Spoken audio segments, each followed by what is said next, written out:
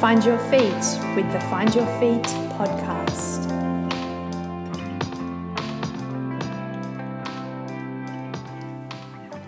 Exactly a year ago, I was fortunate to head out into the Tasmanian mountain landscape up near Cradle Mountain with Rob Blakers, who I introduce in this podcast today. We went up there because the area had just been ravaged by wildfires, and this is an area that was, really never meant to see wildfire. When you walk through it, especially after it's been burnt, there's just little pools of water with these stags of dead pencil pines that have just been scorched. Running around up there with Rob was an amazing experience. I couldn't keep up with Rob for a start. He had this huge backpack on with all his camera equipment to take his photographs of what was going on, and I had my little one trying to run along behind him in his sort of long gaping strides.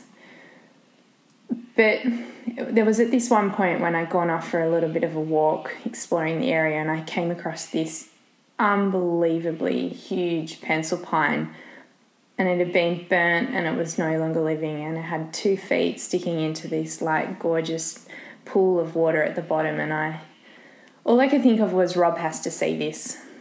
And when he came up and he got his camera out and he was taking this photo of this tree, I stood back and I was watching him for a moment, and he looked across and he gave me this look. And I can honestly still remember that look like it was yesterday. It was just this harrowed, haunted look. I guess what I'm trying to say is this guy, I don't really know Rob yet, not enough, not as much as I'd love to know him, but he's mystical. He's like the father of our Tasmanian wilderness.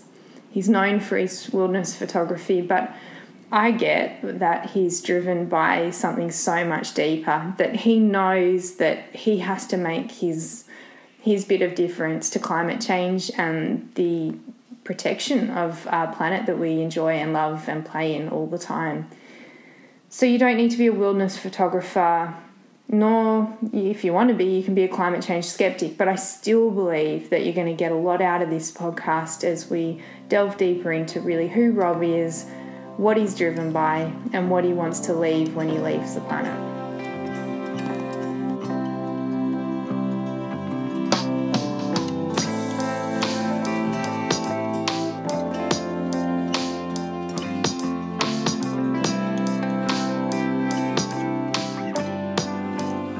All right, Rob, thank you so much for sitting down with me today.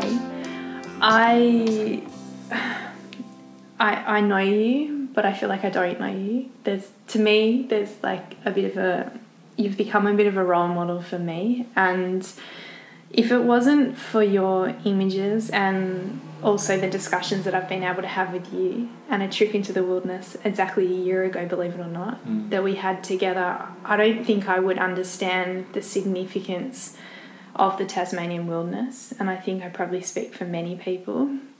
And I was doing a bit of homework, obviously, for the podcast today, and one of the quotes that came out from the Tasmanian Wilderness Society was, "You as a bit of an ally of the Tasmanian wilderness." I don't know if you've seen that one out there. Was it always your calling or your plan to be a photographer and to work with the Tasmanian wilderness landscape? Yeah, no, not at all. So I grew up in Canberra and finished school and didn't know what I wanted to do. So by default, I had a brother and a sister above me who'd studied zoology at uni, pardon me.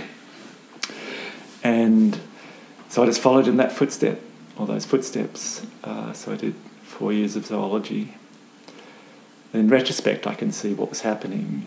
The 4th year of that was an honours year, and I ended up, again, through being at uni, I'd done a small amount of bushwalking and then fall into cross-country skiing, and that really became my life and driving passion through uni. In my 4th year, I did an honours project up at Kosciuszko, where I was studying bogong moths, which are these gorgeous little brown moths, about 2.5 centimetres long, which migrate from northern New South Wales and the inland areas of Queensland even, all the way down to the Australian Alps, thousands of kilometres.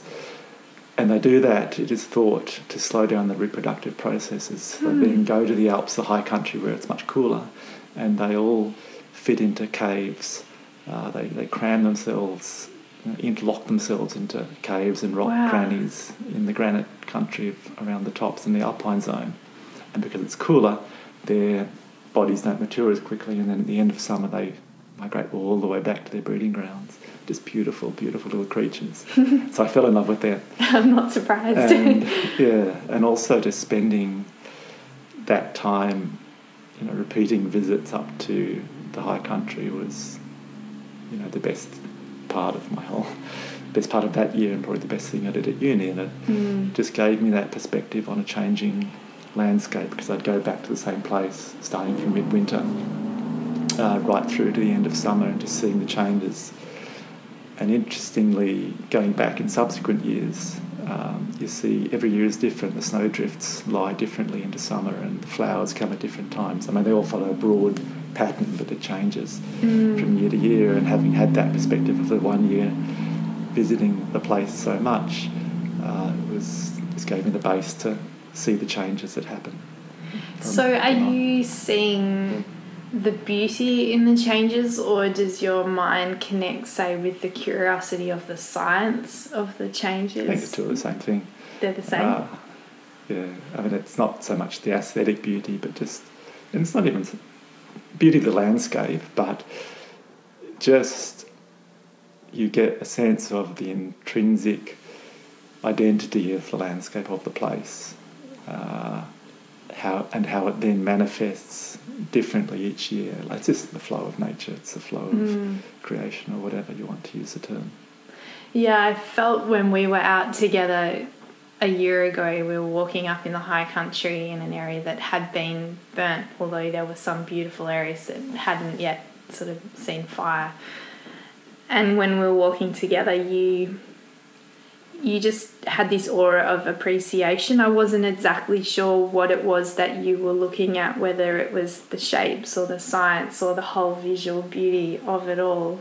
But what you're saying is that it's all of it. It's all of it together. Is that correct? Yeah, and it's not like it's visual and it's oral and it's not taste, but it's all the sense. It could be. It could be. Yeah. I mean, smelling scaparia flowers or whatever. It can be all of those things, but it's more just the place.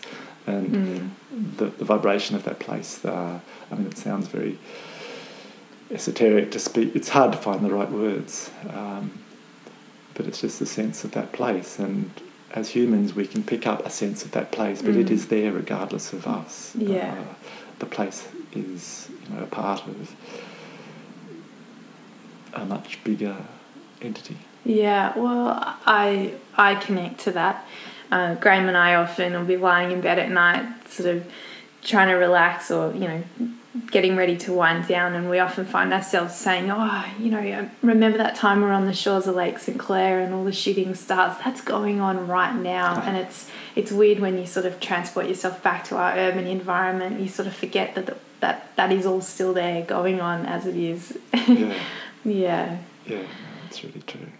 So was through those that period of time up in the Kosciuszko National Park, is that where the photography started to filter in? Were you using photography as part of your studies, and did you have a gift, or was it just something that you've worked on? Yeah, no, definitely the latter. And you're right also in what you said at the beginning.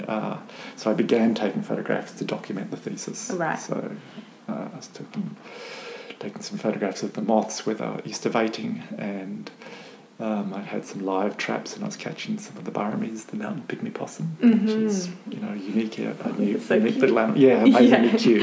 And then just trying to ascertain from their droppings whether they were feeding on the moths, which they were. And also you'd get towards the end of some of the build-ups of ravens.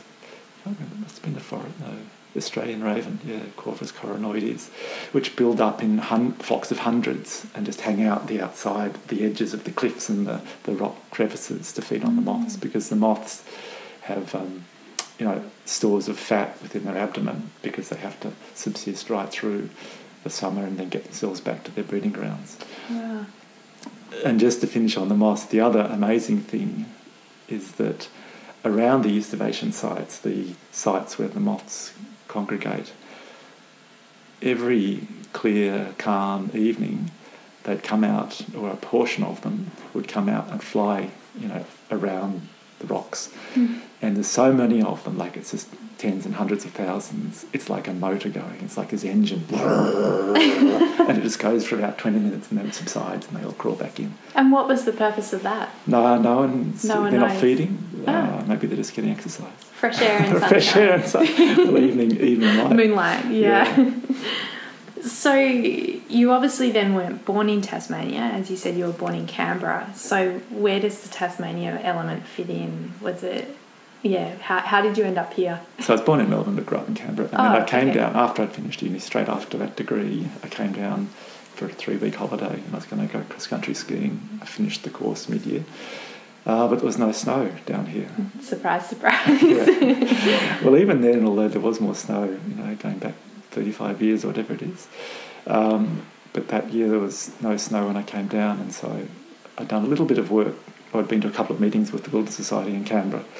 So I dropped into the office here in Hobart, and one thing led to another, and a 3-week holiday was extended to become a month and a half, then 3 months, then a year later I recognised, oops, I'm living here. I'd moved here. So it was an inadvertent, unconscious process of moving to Tassie, which is actually a really nice way to... That's a beautiful way to end up in a place. Yeah. It got under your skin.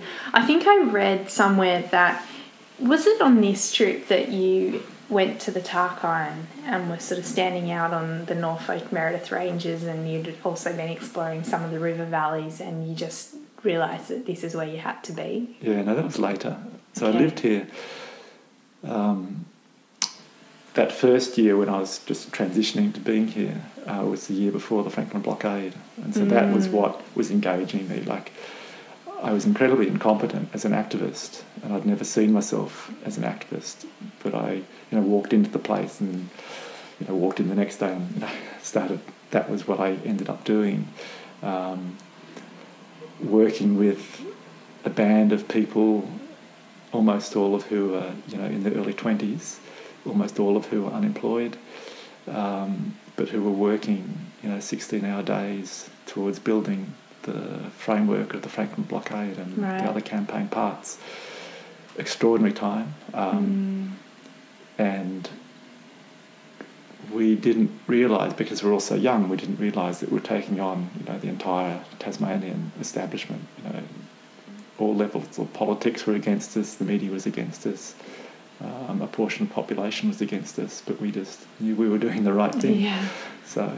So what was it like to be Rob sort of before that and then during that period of time? Like, what was your character like? You're obviously quite...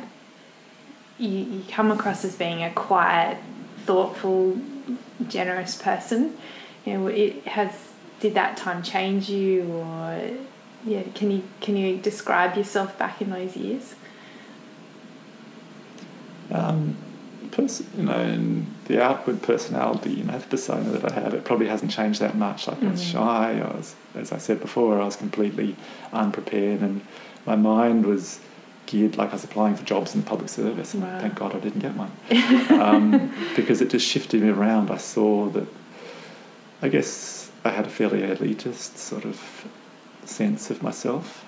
I'd had a good education, and I came down to Hobart, which at that time particularly, like Tasmania was a very different place even 40 years ago. The culture of it, how society was, it's much more down to earth. It's like, your country bumpkins, again. That's not how it really is, or even was, but that's how it, it's not like, and even now it's not like the big cities in Australia or else overseas. No, it's a lot more down to earth, and that's got, positive aspects, and it's got not so positive aspects. But for me, that time when I walked into the Wilderness Society and I was working alongside people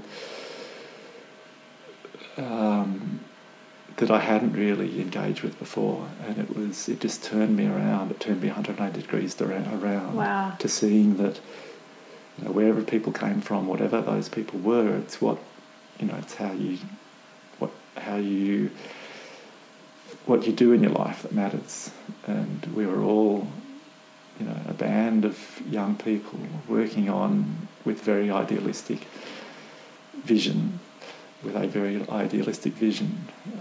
doing what we knew was right, as I said, and that was a beautiful space and engagement to fall into. So did you meet many role models or mentors or sort of people who actually took you under their wing and taught you the ropes? Because you said that you were quite naive as an activist at that time, that you're quite raw. Yeah. Yeah, definitely. I mean, we were sort of working with Bob Brown, so obviously it's impossible that he couldn't have influenced all of us. Just his extraordinary positivity, strategic intelligence, empathy, vision, intelligence. But in the gang there were many other people, and several particularly, who not so much took me under their wing, but just in their own way showed me through how they were doing things, how I might look at doing things. And the incompetence that I talk about as an activist was just that I could do things, but I was just very slow at finding my own motivation. But gradually that built, and in the end I was running. And it's interesting what I ended up doing in the Wilderness Society, apart from being engaged in the blockade. Well, two things I did, but outside of the blockade work, it was mail order and the photography collection. In practical terms, I'm now part of a shop at Wild Isle at Salamanca. Yeah. And obviously photography has continued along as well. So it somehow sparked it. Yeah. Well, it's more that perhaps those are the things that was a gap in what was required, and it perfectly matched my practical interests. So in that discussion that we just had, you mentioned that you had to go through a process of finding what was driving you, what was motivating you. What did you find? What became the drive for you? Well, I recognise that for me, my life, I don't tend to set conscious, specific, explicit goals. More, and increasingly, I try to move towards a way of being, a way of living which is more intuitive. And so I look ahead more with how I want to do things rather than what I'm doing. And so that's how it was there also, although it wasn't as conscious. With the hindsight now, and I guess being a bit older, just seeing things a bit more clearly now, I just moved into what was in front of me, and I took the next step, and then the next step, and then the next step, and that worked. It took me to places which I would never have envisaged going to, and those years, particularly working with the other people for the Franklin blockade, were incredible. In practical sense, probably the best thing I've ever done, being part of that movement. So when that didn't come out right, when the Franklin blockade ended with a positive outcome, what was the emotions for you, and what did that then lead on for you after that finished? Yeah, it wasn't ecstasy. It wasn't, it was just a sense of having been involved in the right thing. And I sort of moved in day-to-day work into the forest campaign, right? Which was sort of embryonic at that point.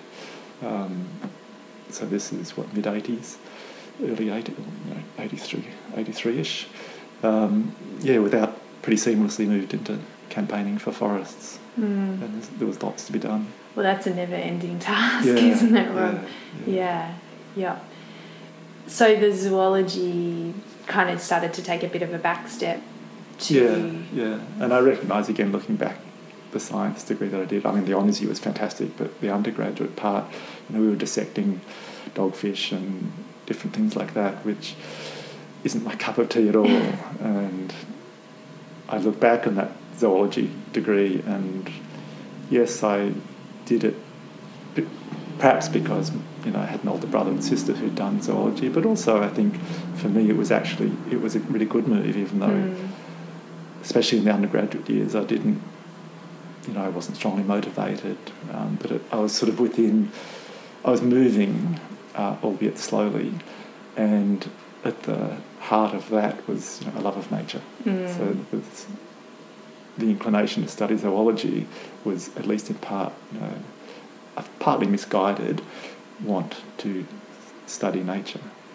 because the way, again, dissecting animals is not how I want to be studying nature.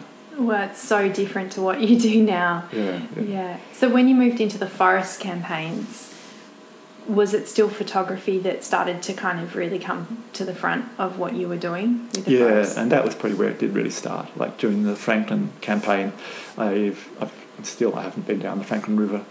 I went down a couple of the other rivers and was taking pictures as I went.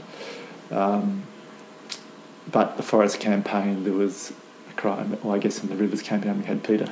Yeah, I was going to ask about that. Yeah. Did you meet Peter through that Franklin sort of eras? Because he really was, it was his famous photograph of Rock Island Bend that became an integral part of saving the Franklin. Yeah, so actually, and again, it's sort of funny, I ended up for a couple of seasons helped Peter distribute his calendars. Oh, interesting. And I remember driving up to Launceston to deliver calendars, and I was thinking at that time of doing a photography course in Canberra, and I asked him, Peter, do you reckon I should do this course in Canberra? And he said, you've got to work that out for yourself, mate. Which is very much his way. He was very self-contained. Right. And he wasn't going to tell me what to do. He knew that I, consciously, unconsciously, that I needed to work it out for myself. Yeah. So in the end, I didn't do that course, and I probably didn't need it because at a technical level, I probably did need it, but in terms of direction and motivation and engagement with photography, at that point, I was strongly enough engaged that I was pretty, moving into things and learning new things and exploring new places and new techniques, and underpinning the photography was the reason for doing it in the first place, which was to go out and get campaign images. Mm-hmm. So you really by then had set your purpose to wilderness protection in Tasmania? Again...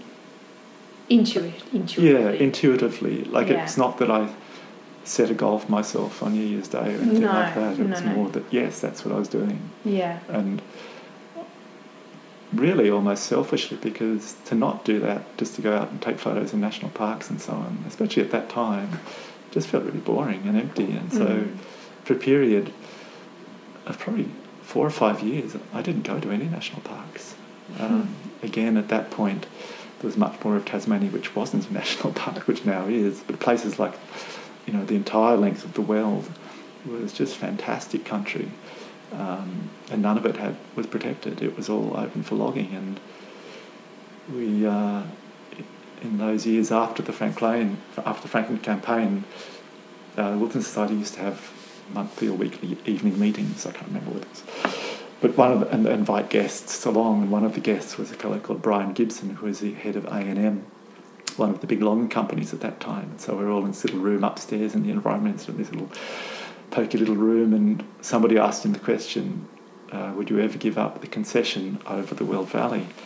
The system back then was 2 or 3 big companies in Tasmania had concessions, like exclusive rights to the forests on vast areas of land, and the A&M concession was all of the Florentine, the Weald, the Styx, out towards Butler's Gorge. It was just huge. This whole central Tasmania area, magnificent forest. Unbelievable. And he just he had these lovely bright eyes, and he just shook his head and said, no, wouldn't consider it, And that was, just a window into the corporate world back then. But now we look at the changes that have happened in 40 years, and almost all of those areas, I mean, there's been much damage as well, but the bulk of those areas are now either World Heritage or National Park. And this isn't an ego question, I'm not sitting here plugging it, But was the work that you did and the likes of Dombrovskis and the Wilderness Society, do you think that they had an integral part in the fact that we now have Wilderness World Heritage Areas? Yeah, it does. There's no question. Photography, alongside all of the other campaigning, really is necessary for helping convey the magnificence of these places to people that can't get there or don't get there. I find that, I have a love of language, I love writing, but there's no words that really describe what you see when you're out there, and that especially hit me a year ago when we were seeing the fires up in the Lake Mackenzie area in the Wilderness World Heritage. To see it, burnt pencil pines, there's no words to describe that. And when I actually was trying to do research on you, and actually you're quite anonymous on this, there's very little information about you, Rob, but my gosh, there's so many photos. They're everywhere. Your images were in the Sydney Morning Herald and all the major newspapers when the fires were happening, and before that, obviously, your images were used in forestry campaigns. You bring a window of insight into landscapes that you can't get through words or language. I think visuals do that, but words also do. When was it? A few months ago, we had a talk at Deschanel Theatre about wilderness, like it's a talk organised by the Wilderness Society, and one of the speakers was Peter Hay.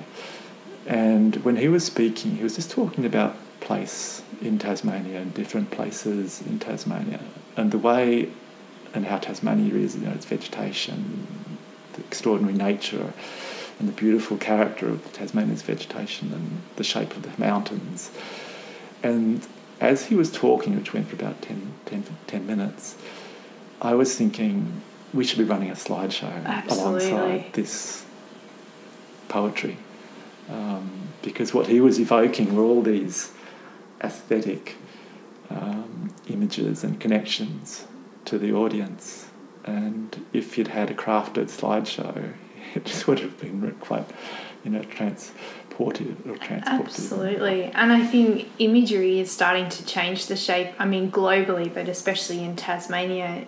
What's changing the tourism industry at the moment is just the increasing quality of imagery that's coming out about Tasmania, seeing the sea cliffs on the Tasman Peninsula and, sunset shots of Freycinet National Park, Cradle Mountain when it's stormy, and I saw one this morning that was being used on the national media of Cradle Mountain under storms, and it's changing every sphere.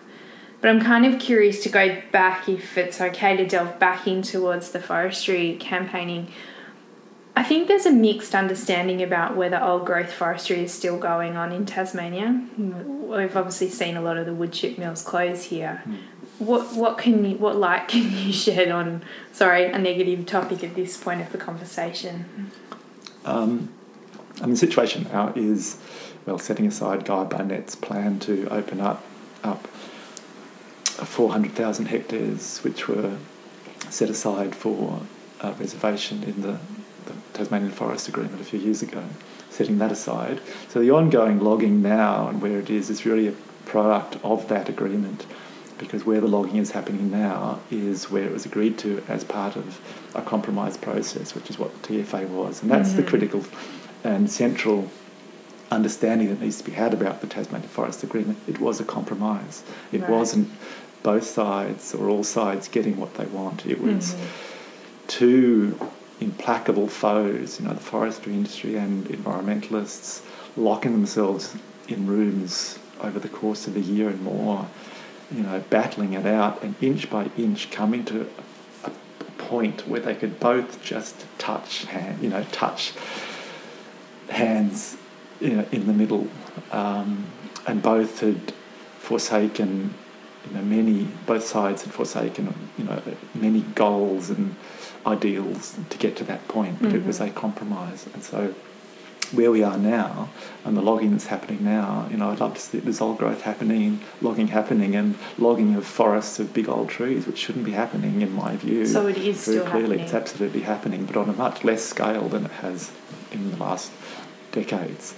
But that was I can live with it if the rest of the forest, as a compromise, because we live in a very imperfect world, and to hope to achieve a perfect forestry outcome in Tasmania is not realistic, or it's not on par with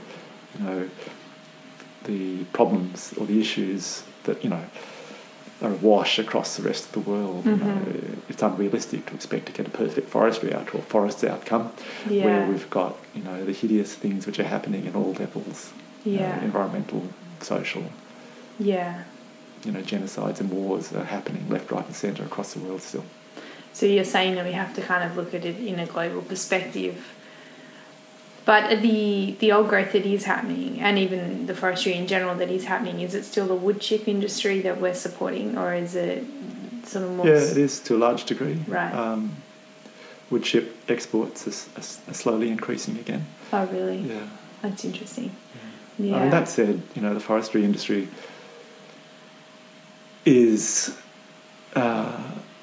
in many aspects, not a viable industry. It still gets supported by governments and propped up, which allows it to continue. Whereas if it didn't have that support, it would be a much, much smaller entity. Mm. Very interesting, Rob. Thanks for shedding light on it, because I've been wanting to ask someone those questions for a while. Yeah. So if we go back into kind of your work... Oh, no, I don't know. Do you call it work? Is your photography your job? Well, yes and no, of course. It's not how I get up every morning and think about it. Mm-hmm. I mean, there's aspects of it which are really boring. You have to make a living, basically. Or you don't have to, but I'm trying to make a living out of photography. Mm-hmm. And so there's aspects of that which, selling stuff, invoicing people, chasing debts, which I don't love at all, but is part and parcel of being self-employed. And I've got a 19-year-old son who's looking around at what where he wants to move to in his life, and I just think how wonderful it is to be self-employed. That you can, I frequently work nights in terms of processing files or doing the invoicing or whatever, but then I can take days off where and when I need them, or when the time is right, the seasons or different things. If I want to go out and take pictures, I'll just set the time and go and do it. And if you had a paid 9 to 5 or just paid regular job, you can't do that sort of thing. To be able to work flexibly, and it's just totally interwoven to anything that I'm doing in my life. Has there ever been any fear or doubt around being self-supported and doing your own thing? I can live on very little. I lived on less than 10,000 a year for 15, 20 years. Wow. Yeah. You don't need much money. I mean, I was lucky. I'd bought a house for $27,000 35 years ago on an acre of land. Where was that? It's just where I am now. Really? So South Hobart, for those who were listening, which is now probably the most prestigious suburb in Hobart.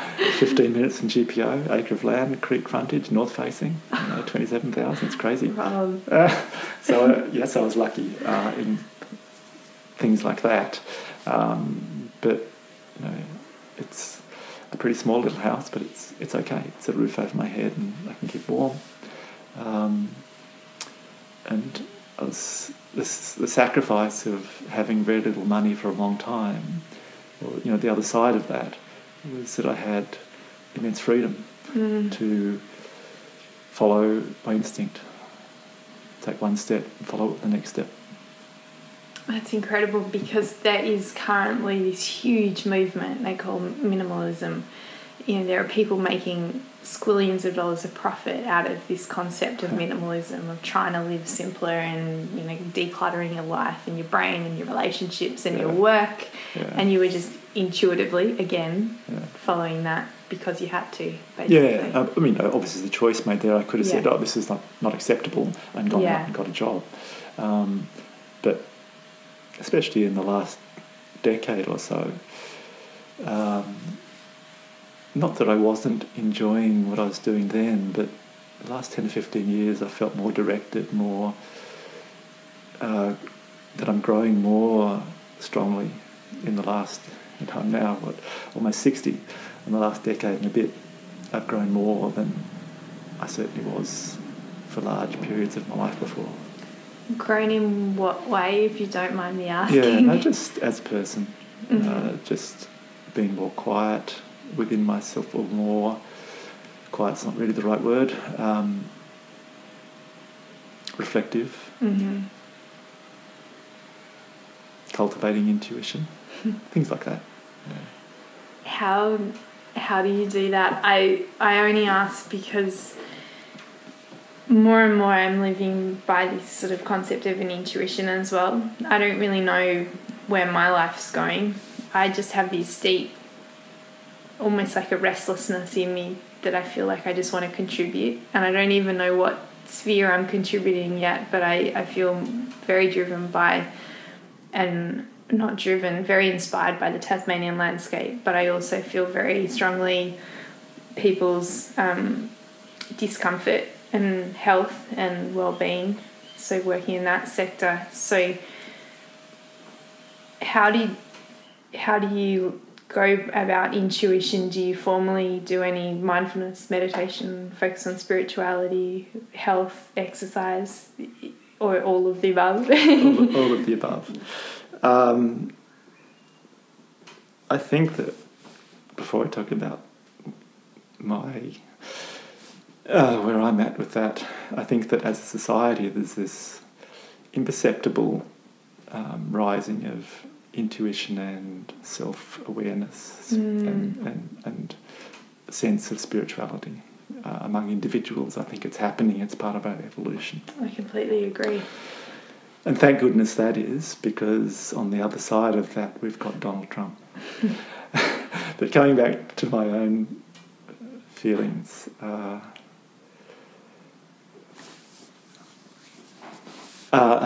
meditation is really, really central to, I think, we as people, we as human beings.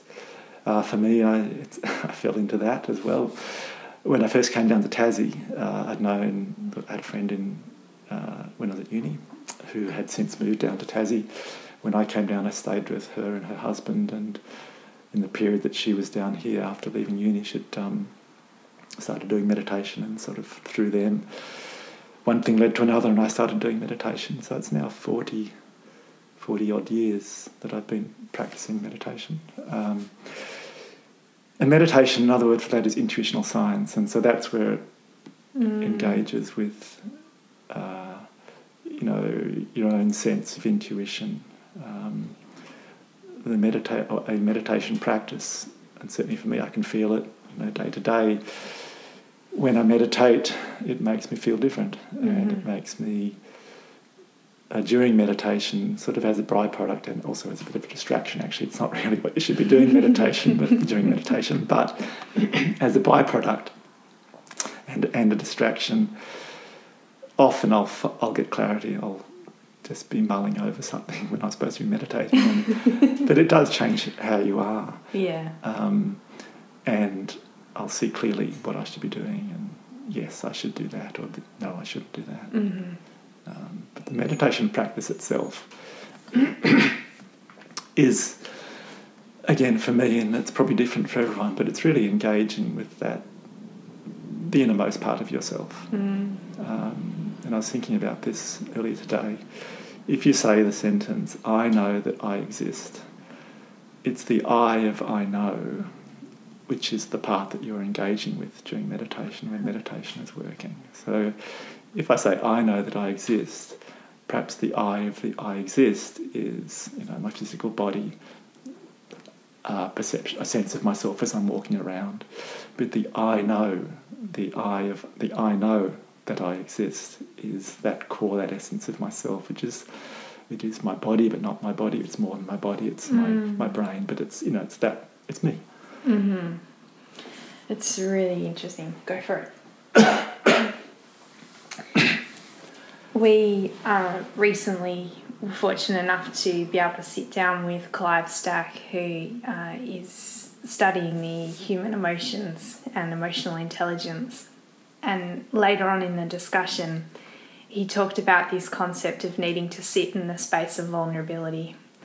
And I guess in some ways it's kind of what you're also talking about by intuition, is that sometimes you don't know what the next step is, and you have to just kind of sit in that space until the right thing comes. It's not something we can force, and I think the modern world has led us for quite a long while down the lines of planning and sitting and working it out, and I'm finding it's so hard. It's so hard to sit in a point of vulnerability, but I think that's kind of also what you're saying at the moment, is that if you're quiet enough in your mind, you can wait till you kind of find that next step. It's not something that you force per se. Is that correct? Yeah, and I like that phrase, the point of vulnerability, because it's also another way of saying that is surrender. And that's what we and I find so hard in this society and most as people.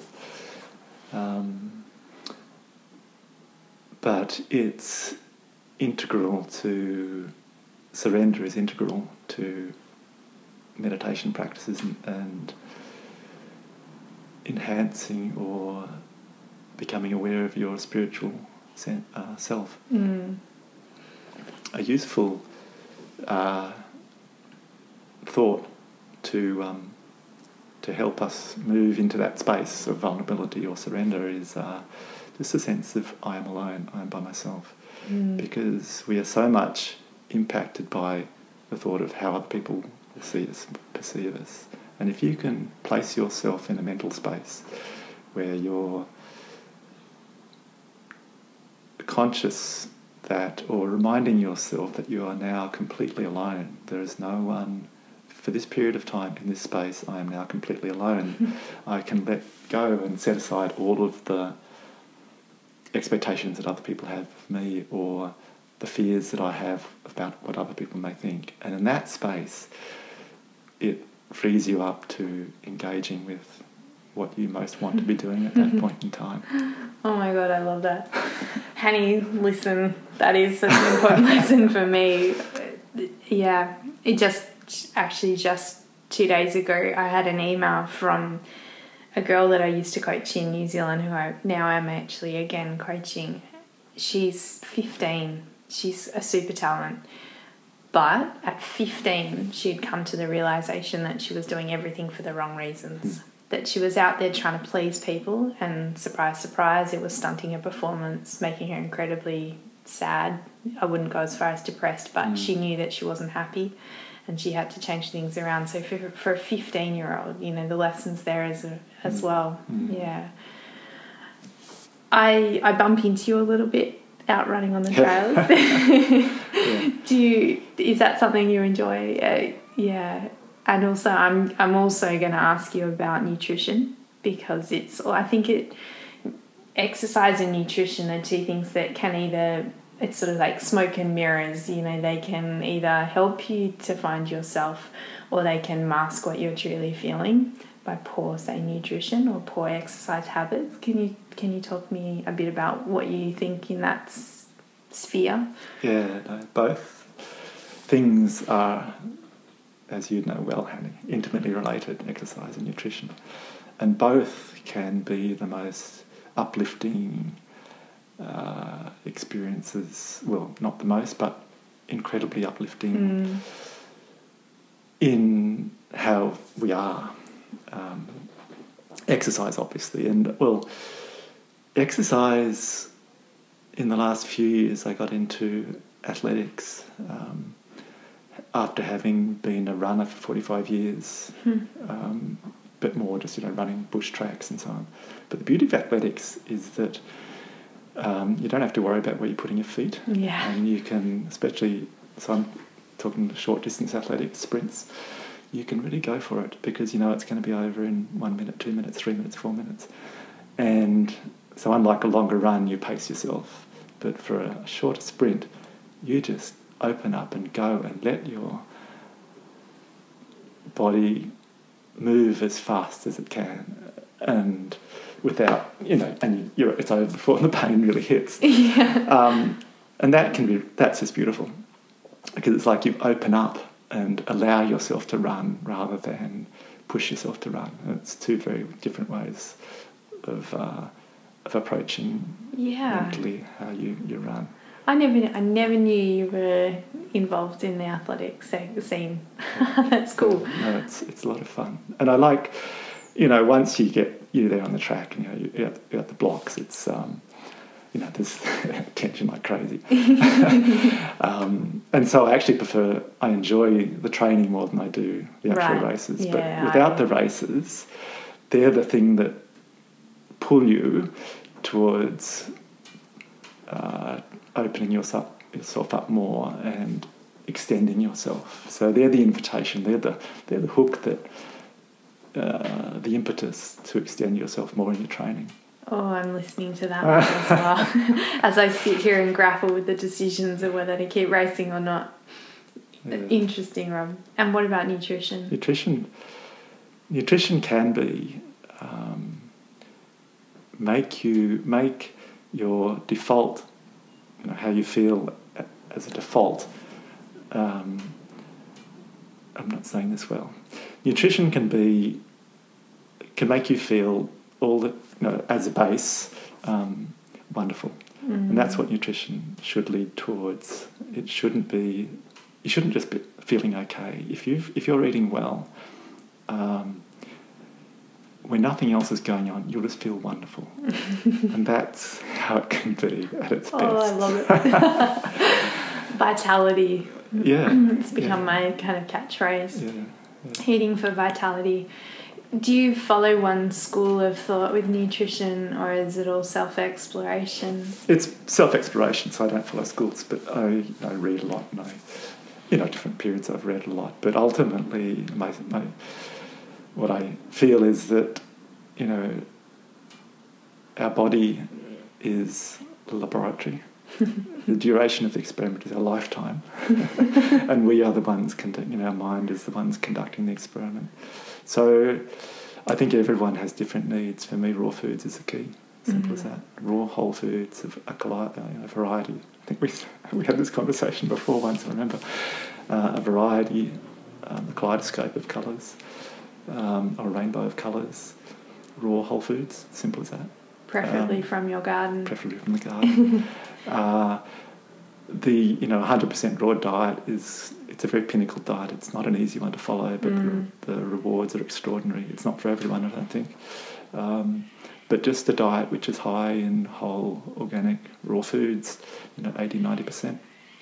And then the balance of that should be protein and whole grains and beans.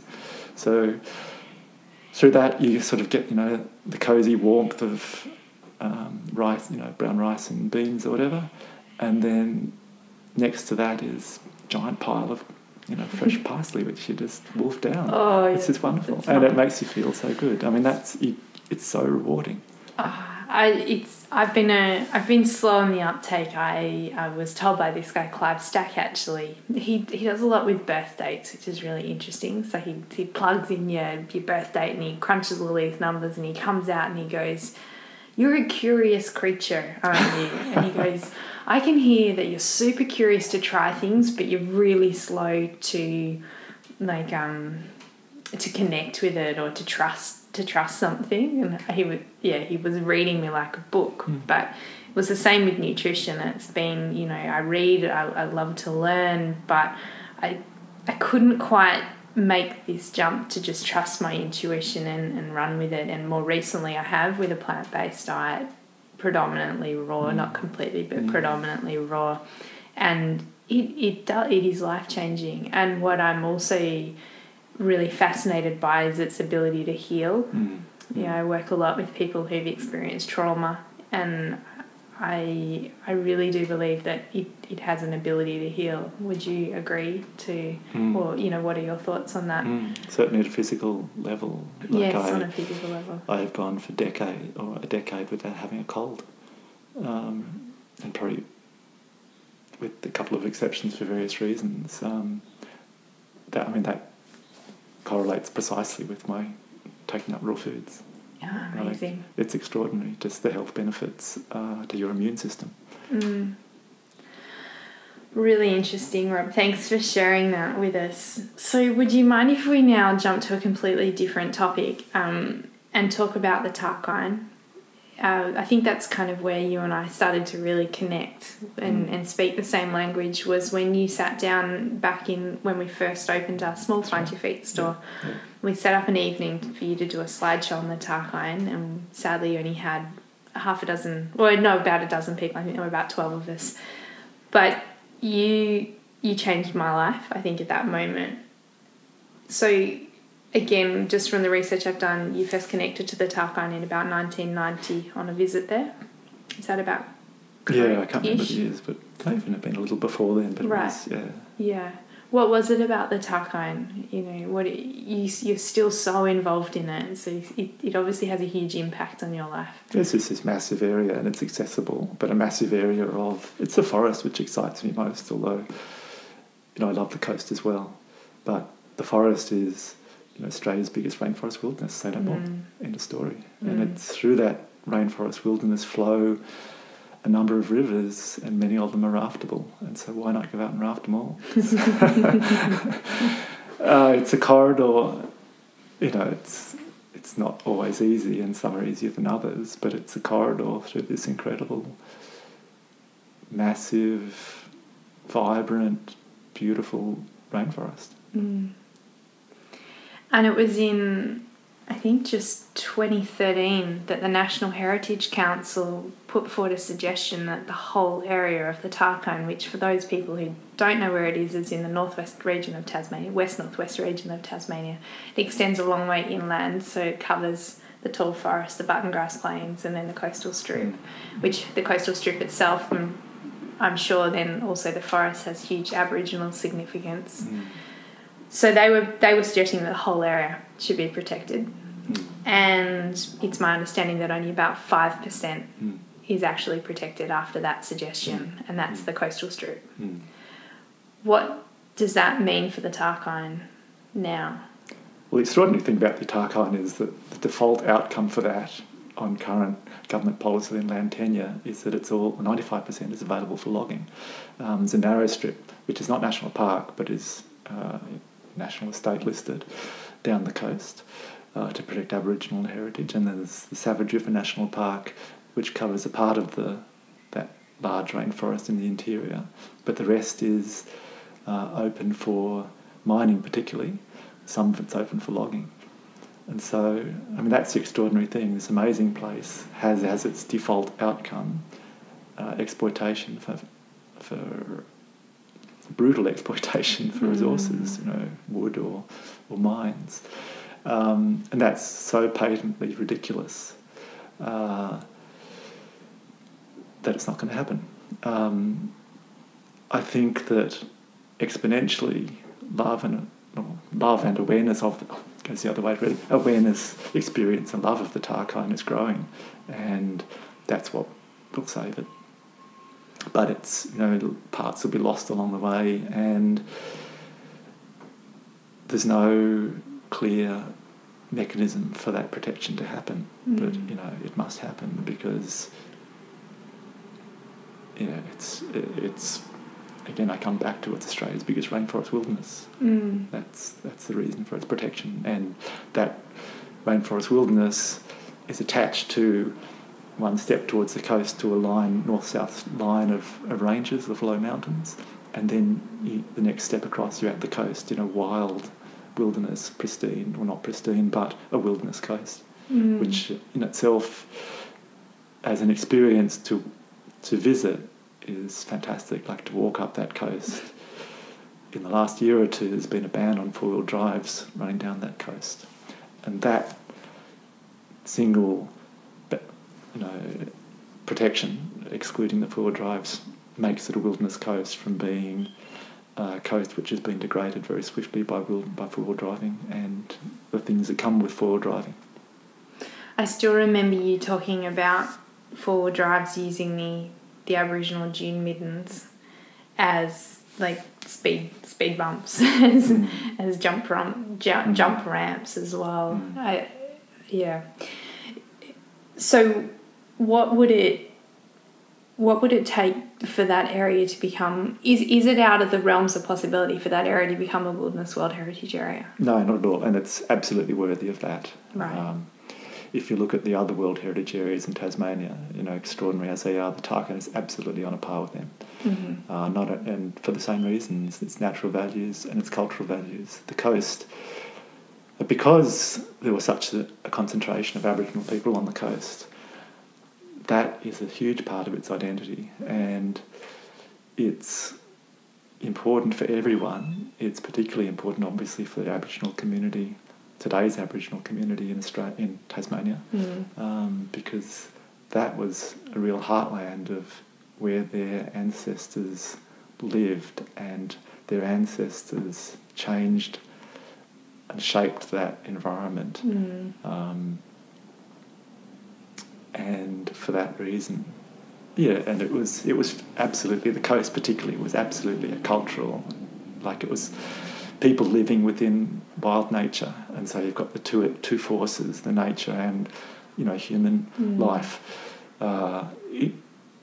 working together and working in the same space, and the outcome being a human-shaped landscape where the natural elements are still really, really powerful. They're not destroyed by any means, which is obviously what does happen in modern-day society, because our capacity for destroying environments is so great. And especially with the development of technology over time. Yeah. So what projects are you working on in the region at the moment? Nothing explicit. More in the last 6 months, I've again stumbled onto wildlife photography. Having sort of done landscape photography for decades.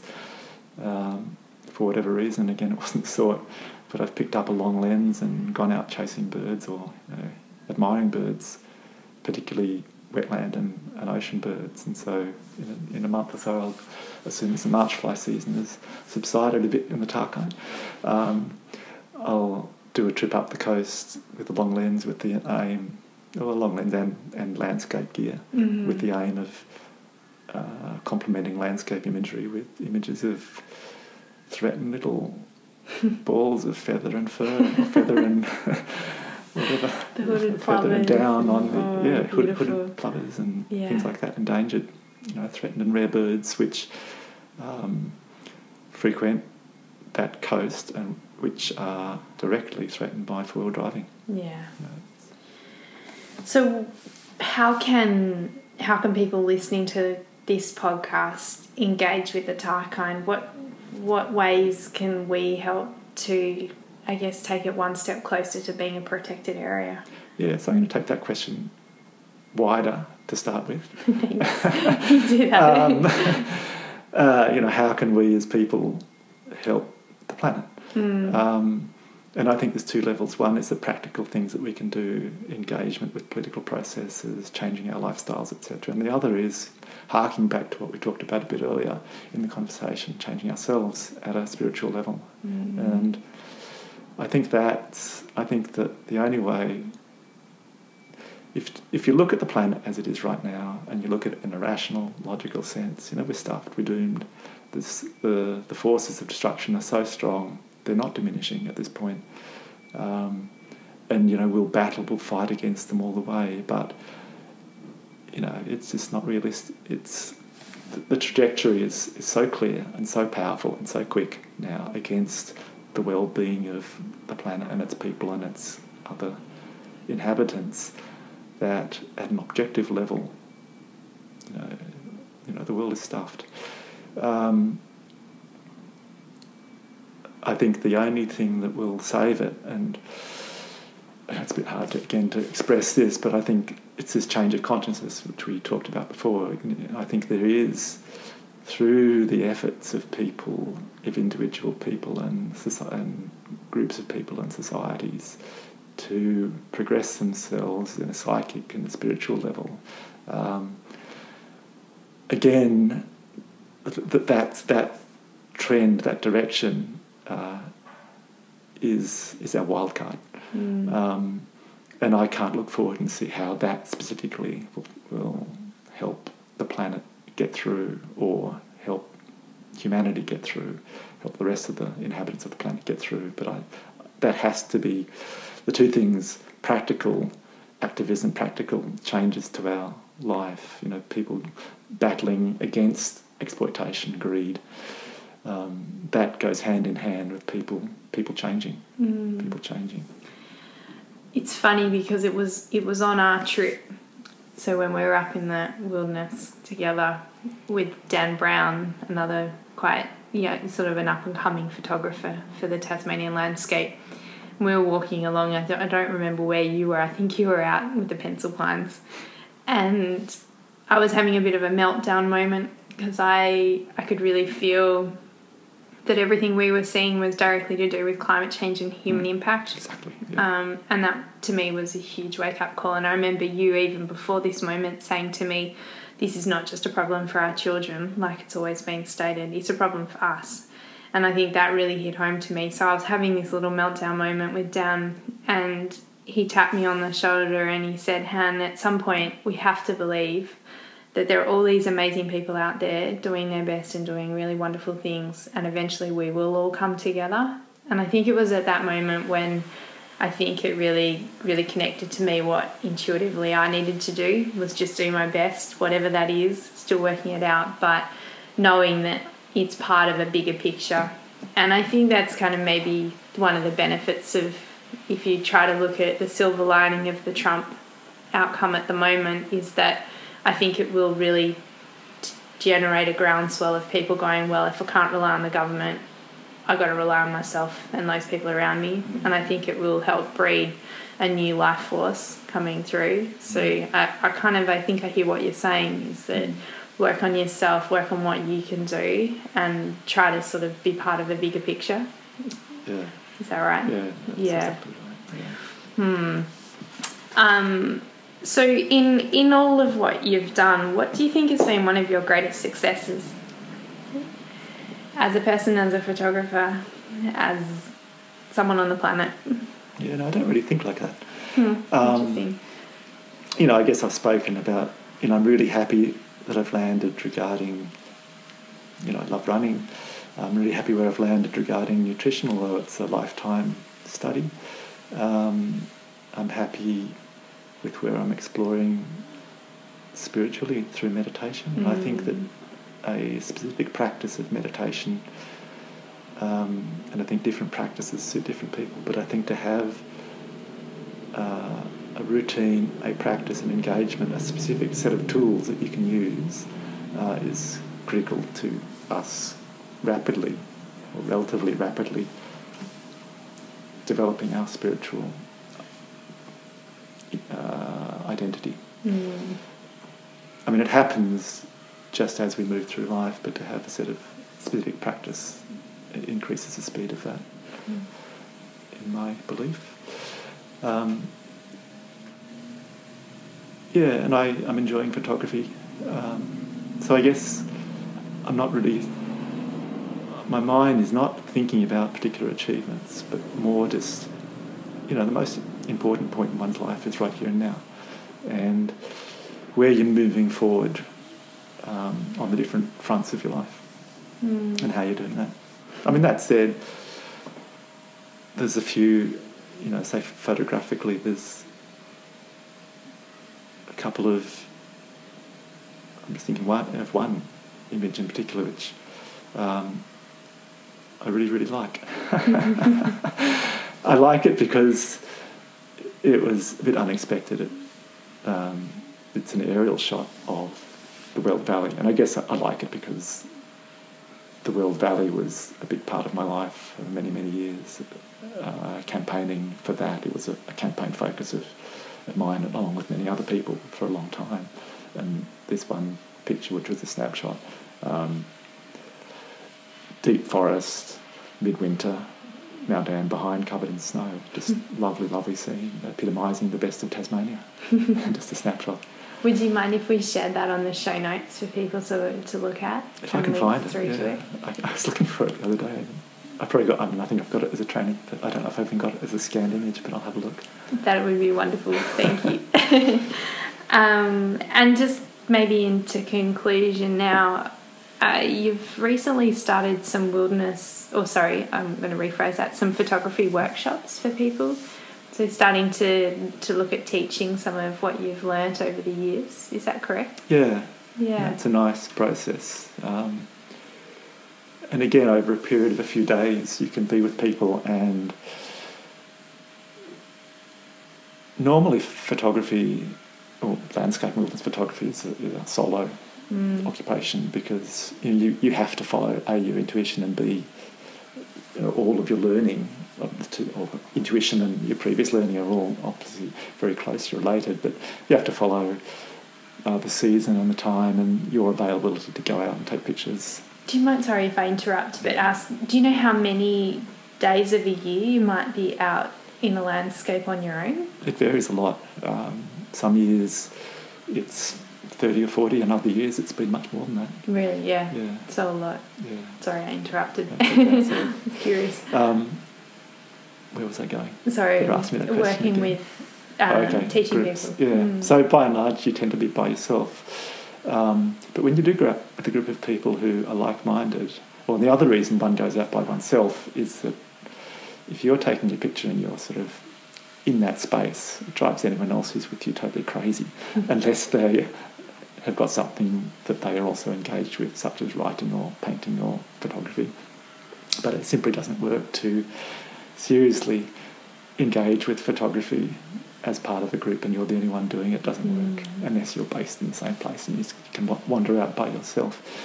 So when you do a workshop with people, you fairly quickly move into it, and everyone's motivated and pointed in the same direction. You move into a space where everyone's just happy. And as a guide, sure, you'll be,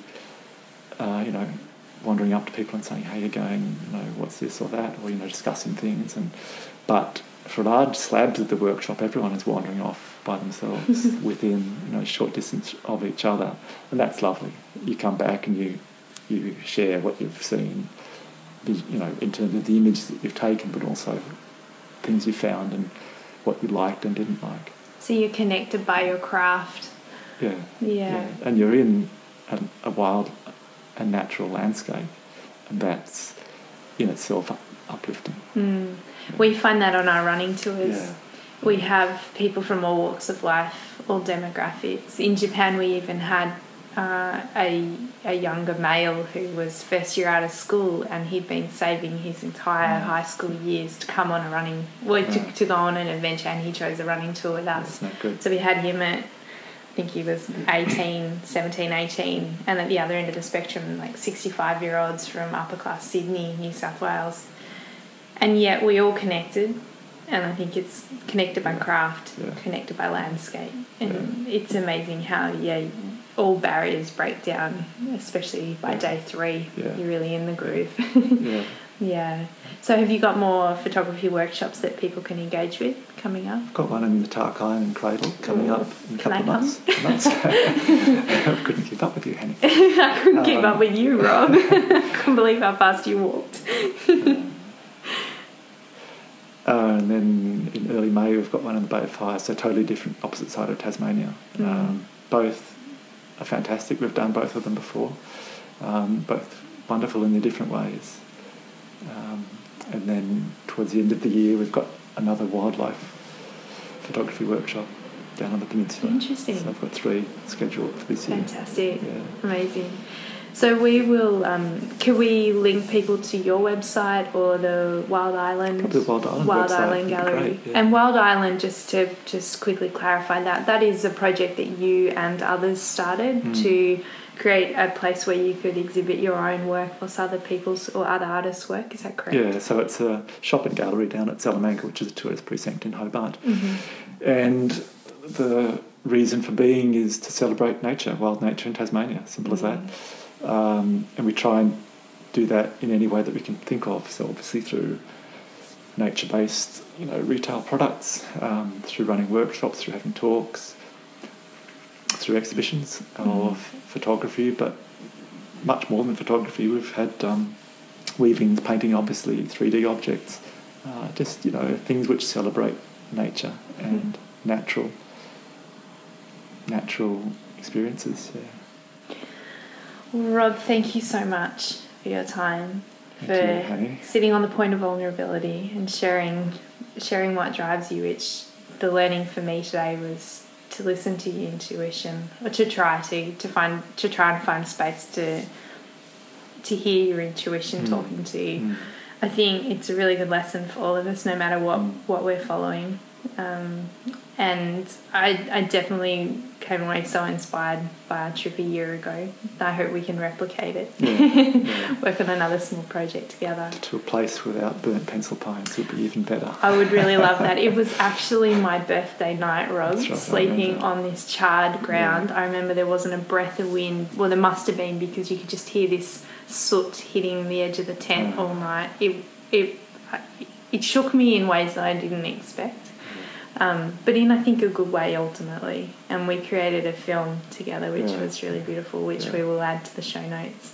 I hope the Tarkine is one of the projects that we can, or a place that we can go together at some place. I know that you know some secret goodies in there that I want to see as well. There are lots of secret goodies.